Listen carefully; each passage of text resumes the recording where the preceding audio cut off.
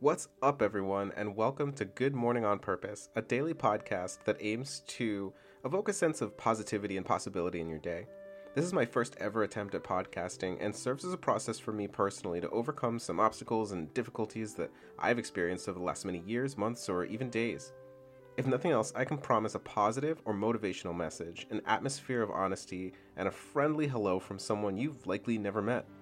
Although there are many things in life that are likely out of your control, your perspective is yours alone, and from that perspective, the choices we make and the things we think impact our daily outcomes. So with that in mind, and without further ado, from me to you, good morning. Today is Monday, February 12th, 2024, and it's around 47 degrees outside. I've already come back from much of my morning routine, because today I'm going on a road trip of sorts, just for a day or so, to see some new things, hang with a friend, and decompress a little bit. Despite this trip, I'm still obviously recording this podcast. I'm still going to meet my writing requirements for the day, and when I have the time, I'll take some notes on general things that I need to work on. Outside of that, though, I'm going to take some time to just chill for the day, do something fun, see some new things, and it should be good. I got a comment from someone recently about something unrelated to this project, but it made me think a little bit. They were talking about being resilient, about mental toughness. They were saying that oftentimes you need to push aside how you feel, push aside your emotions, and essentially just go hard. A kind of choke it down and keep pushing on kind of mentality. And while I really understand this mindset, as I've had it a lot of my life at different times, it doesn't necessarily have to be that way. You can be tough or resilient, you can push through hard things without having to be self-deprecating, without depriving yourself of things that you might want or need, acknowledging the fact that you're a living, breathing human being who does have emotions, and while we don't want those emotions to rule our lives and our actions, they come from somewhere. There's a fantastic article I was reading recently that goes into this a little bit that I'll be sure to link in the show notes or description here, and it addresses this exact topic. There are studies that show that the more positive emotions you experience throughout your day, the more positive impact it has on your health. It can lower your blood pressure, it can reduce your risk for heart disease, it can help you manage your weight, improve your blood sugar levels. It's tied to your brain. When you feel positive emotions, it activates reward pathways and a part of the brain called the ventral striatum. The more you can savor positive emotions and experiences, the more it stimulates this part of the brain, which leads to greater feelings of well-being. Those feelings of overall well-being are known to have a positive impact on your body in several different ways. There's a bit of a chicken and egg situation with these studies, though, as since people who tend to have a more positive outlook tend to be more healthy, researchers are a little unsure as to whether being healthy leads you to feel more positive emotions or whether the positive emotions are leading to better health outcomes. But rather than resilience being this Rambo-style, rail against everything until things are as you need them to be mentality, resilience and mental toughness can be simply being aware of and in tune with your emotions, being able to see positivity in negative situations, and being able to eliminate problems and obstacles that are arising in your day, week, month, life experience. Traumas and hard times are bound to come no matter who we are in life. Even if those traumas and difficult times aren't happening to us, they'll happen to people around us. Life can be hard sometimes. Having a sense of acceptance and understanding for the things that we can't control. Being able to see the light at the end of a dark tunnel. To be able to sit in negativity and dark or unpleasant emotions. Come to terms with where they're coming from and pull out of it so that you can continue on with your life is, by some definition, a form of resilience. This is technically my health tip for the day, but it's also generally something that I strongly believe and hope that people can incorporate in their lives. I was reading a post the other day by someone who is visually impaired. They actually have the same eye condition that I have. Not necessarily the same struggle that I've been dealing with for the last couple of years, but something similar. They had been rather reserved in their lifestyle, not really making too many friends, not striving or endeavoring to do activities that other people might do. They finally worked up the courage to try to go away to school, to get an education, so that they could work, despite their declining eyesight. And shortly afterwards, while I believe they were leaving a biology lab late at night in a dimly lit hallway, they fell down the stairs and severely hurt themselves.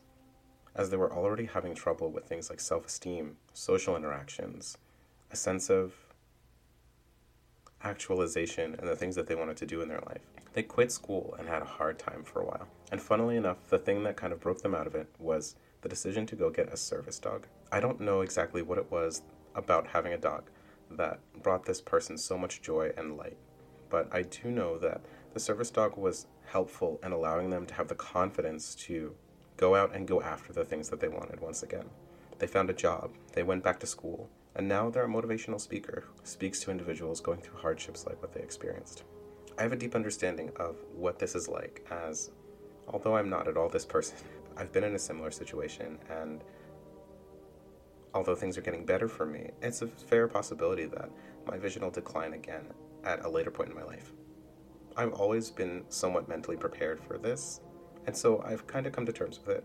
Although, of course, I'll admit that in the last couple years, experiencing it out of nowhere and not being ready or prepared for it had been very, very challenging. You don't have to be visually impaired or have a disability to have periods of your life that look like this, where nothing seems to be working out, or you even have what you want and the stress is piling on. The pressure is there. You may even be exactly where you always wanted to be, and it doesn't quite look like what you thought it would. Now you want to get to the next big thing, make that much more money. Maybe you're too busy now and you don't have any time to spend with your friends or family. Studies have shown that meditation and mindfulness can help with these negative emotions. It doesn't necessarily keep them from coming, but if you can understand what you're feeling and why, understand where it comes from and address it, you can shake off that rain cloud or even enjoy sitting in it, understanding where it comes from, and appreciate the sunshine of happiness or motivation, of excitement and drive when it comes just a few minutes or hours later. In the last 12 months or so, I've found several communities online of people who are blind or visually impaired, and so many of these people go through so much hardship. There's a lot of sadness and frustration, and plenty of people don't have great prospects at the moment. For many of these people, much of the joy, the comfort, the drive, the thing that keeps them going is these online communities, these spaces of understanding, of advice and guidance.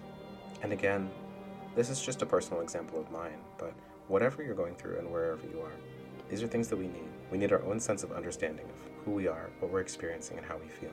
We need to have strategies and tactics to overcome hardship, practicing self-affirmation, being open to positive lifestyle change, seeking emotional wellness.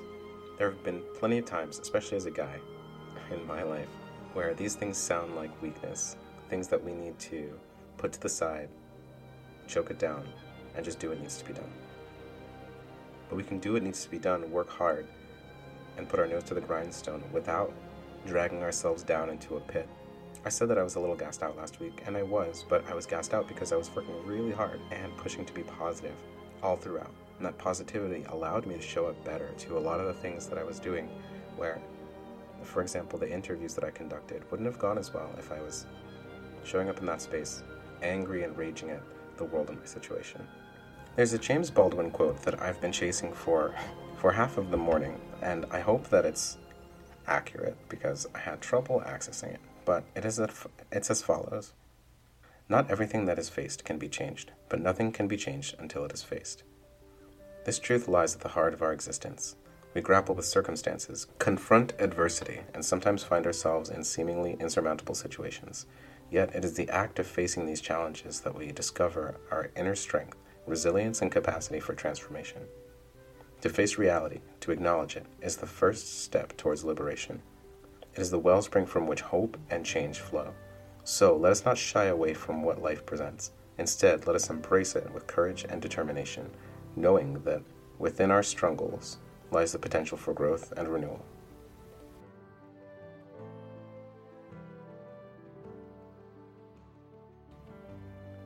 And that's it. Resilience can be whatever you need it to be, as long as you're doing okay.